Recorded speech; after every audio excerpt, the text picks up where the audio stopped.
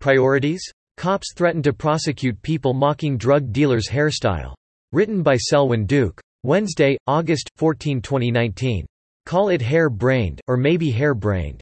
While London just surpassed New York City last year in homicides, and while British police couldn't muster the will to investigate Muslim rape gangs, some UK cops are getting right on top of a real menace. Law enforcement in South Wales is threatening to prosecute people who mock a convicted drug dealer's hairstyle.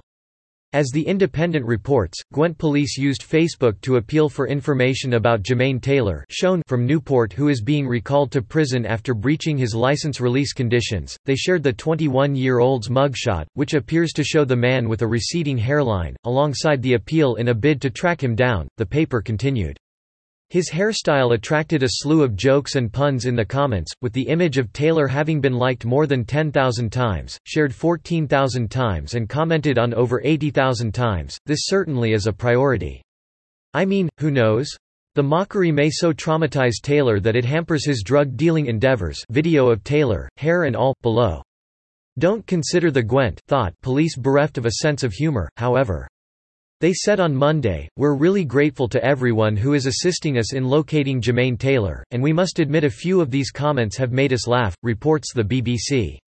However, when the line is crossed from being funny to abusive, we do have to make sure we are responsible and remind people to be careful about what they write on social media. Becoming too careful, however, may mean not hearing lines such as these: "He's vanished into thin hair," Laurie Hillman wrote, while Lee Hook joked, "He was last seen in town, police are combing the area," The New York Post tells us.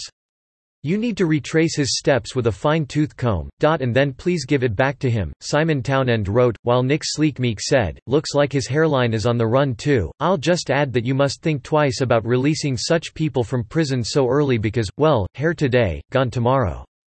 Taylor had received a 3-year sentence after being convicted of involvement in cocaine distribution in September 2017, but was released on December 10, 2018. Moreover, we can't be confident he'll recede from the drug business because his involvement seems extreme. I mean, even his hair is high. And if once bitten, twice shy, the man is determined not to go to prison a second time. During the next arrest, the fur may fly. In fact, it looks like that happened the first time. On a serious note, what Britain in particular, and the West in general, are not high on is freedom. The reason the Gwent police issued their warning is that the UK, like most Western countries, has so-called hate speech laws. While these laws are tolerated by a prostrate populace, they don't actually punish hate. This is impossible since hate is an emotion and cannot be objectively measured. All these laws do is punish speech the thought police happen to hate. This, in fairness, certainly would include some vile words. The problem is that it also includes anything politically incorrect, anything too effectively refuting establishment schemes. A good example is how these stifle dissent laws are often, if not most often, used to suppress criticism of Islam. In fact, even a British politician was arrested on this basis. Meanwhile, for 16 years UK authorities ignored a child trafficking ring, and the beating, terrorizing, and sexual abuse of 1,400 girls, because the perpetrators were Muslim.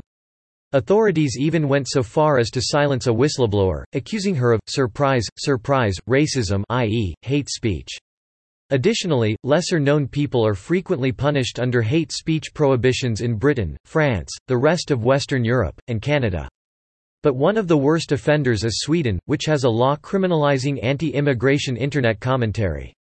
In fact, a major Swedish newspaper used criminal hackers to obtain the email addresses and identities of people leaving such comments and exposed them to the public. This resulted in some of the individuals being persecuted, with at least one losing his job. In the United States, there are leftists who'd like to replicate these laws, and the persecution they bring. Thankfully, our First Amendment is precluding any such legislation, at least for now. As I explained in my 2006 article How We Will Lose Our Freedom of Speech, however, the future is uncertain. We shouldn't lose much sleep over the mocking of lost hair, but should worry about lost souls authoring a tomorrow of lost liberties. Subscribe to The New American and listen to more by clicking podcast on the top right corner of our homepage. Also, please consider donating to help us push out more content for you, our listeners.